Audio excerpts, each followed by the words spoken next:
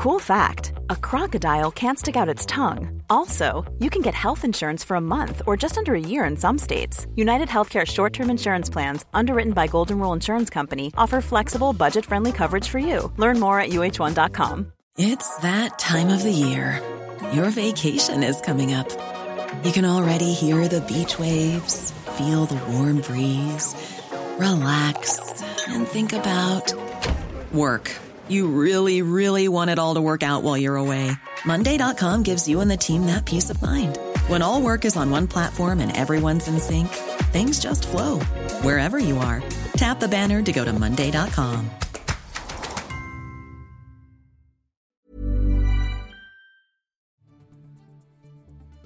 This is The World in 10 from the Times of London on Sunday, the 12th of February. I'm Jenny Barsby. And I'm Amy Gill. Another unidentified flying object is shot down in North America. Today, at the direction of the Prime Minister, aircraft assigned to NORAD successfully took down this high-altitude airborne object at approximately 3:41 p.m. Eastern Standard Time. And questions are raised about Turkey's construction industry. Buildings that have been built since the 2000s that have fallen down in this earthquake, they really shouldn't have fallen down. The Times of London. First the States and now Canada. An unidentified flying object has been shot down by US F-22 stealth fighter jets after it entered Canadian airspace. Canada's Prime Minister Justin Trudeau gave the order. His Defence Minister Anita Anand explained why. The object was flying at an altitude of approximately 40,000 feet, had unlawfully entered Canadian airspace, and posed a reasonable threat to the safety of civilian flight. The object was downed approximately 100 miles from the Canada-United States border over Canadian territory in central Yukon. The object's been described as cylindrical in shape, but smaller than the Chinese balloon, which was shot down last weekend over South Carolina on the orders of Joe Biden, over fears it was spying. China denies that. A third object, about the size of a small car, was shot down over Alaska on Friday. Ms. Anand was asked if she thought this latest object also had a link to China. At this point, we are continuing to do the analysis on the objects. And we will make sure that analysis is thorough. And so it would not be prudent for me to speculate on the origins of the object at this time.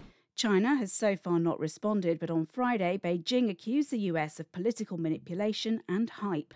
The United Nations have called it the worst event in 100 years in this region. And now the death toll of the Turkey-Syrian earthquake nears 26,000. And as rescue teams desperately search for survivors, pressure has turned to Turkey's construction industry, President Erdogan, and building regulations. We also see this really tragic situation that is really shocking of all of these buildings that have just had what we call pancake collapse. Cassidy Johnson is a professor of urbanism and disaster risk reduction at the University College London. She said that despite good building codes in Turkey, builders in particularly the southern region have cut corners. There's still perhaps this culture that pervades, which is, let's put up an apartment building quickly, let's make money from it. And move on rather than this sort of safe building, thinking about every step of the building and whether it's being built properly according to the building codes. And that's why we see sort of arrests going on and people being culpable now for buildings, because buildings that have been built since the 2000s that have fallen down in this earthquake, they really shouldn't have fallen down. Urban planners and architectural experts had spoken up about these practices, and in January 2020, Turkey's opposition party asked for an inquiry into the possible risks of a quake in the Gaziantep region and if any precautions were necessary. Experts who spoke out were jailed, and the opposition party was ignored. On Saturday, the president spoke about reconstructing hundreds of thousands of houses and rebuilding cities, stating that steps will be taken in the next few weeks. But the property developers alleged to have cut corners are nowhere to be seen. their websites taken down. Elsewhere, 2 German aid organisations have suspended rescues, citing security fears, with reports of gunfire and looting. And in the Syrian city of Aleppo, a brief moment of hope as a baby is rescued from the rubble. On the way, New Zealand braces for a tropical storm, and Harry Styles is victorious at the Brits. The Times of London.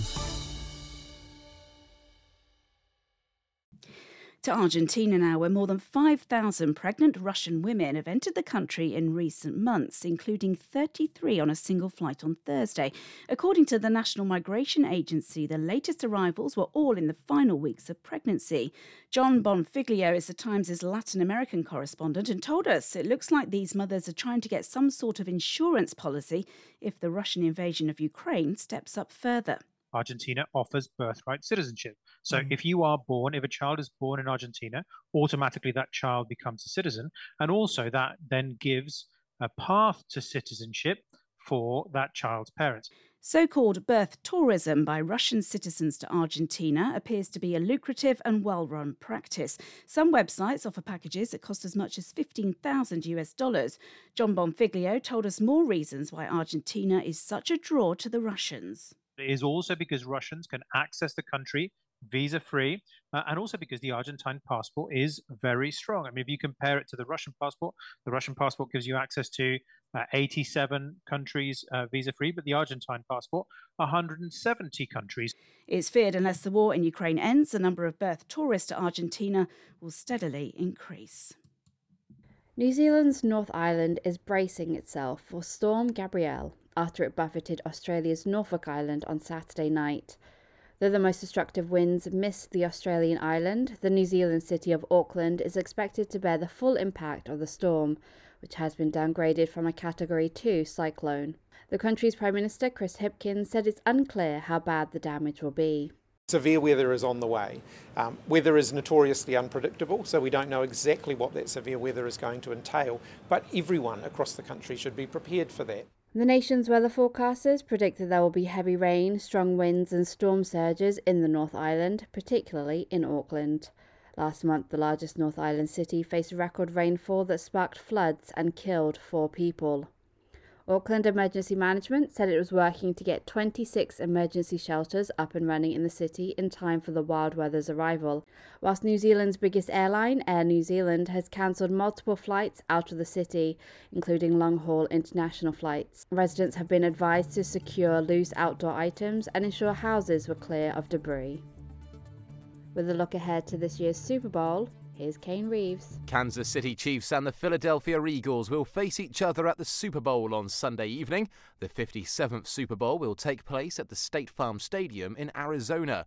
Philadelphia's Jalen Hurts will start as quarterback and is aiming to win the title for a 4th time. When you're playing games like this, Kobe, MJ, they talk about it all the time. You playing games like this is about the details, eliminating external factors, things that don't matter, and focusing on what's important. And I feel like all year that's kind of been my mentality going into every game. Kansas City have recent Super Bowl pedigree. This is their 3rd in 4 years. Their last was in 2021 when they were beaten by the Tampa Bay Buccaneers. The Super Bowl often attracts a global audience of 200 million. Even if you're not an NFL fan, you may have an eye on the prestigious halftime show. This year it will feature Rihanna. The Times of London.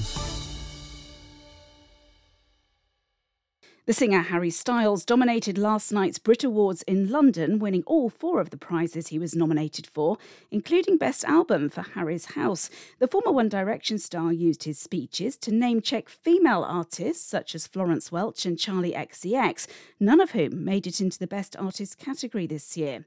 Other winners included Beyoncé, who picked up Best International Artist and Best International Song for Break My Soul, while International Group went to Irish post-punks Fontaines DC. It's their first win at the Brits. And finally, to celebrate their 400-year anniversary, 3 versions of Shakespeare's First Folio will go on display in Scotland.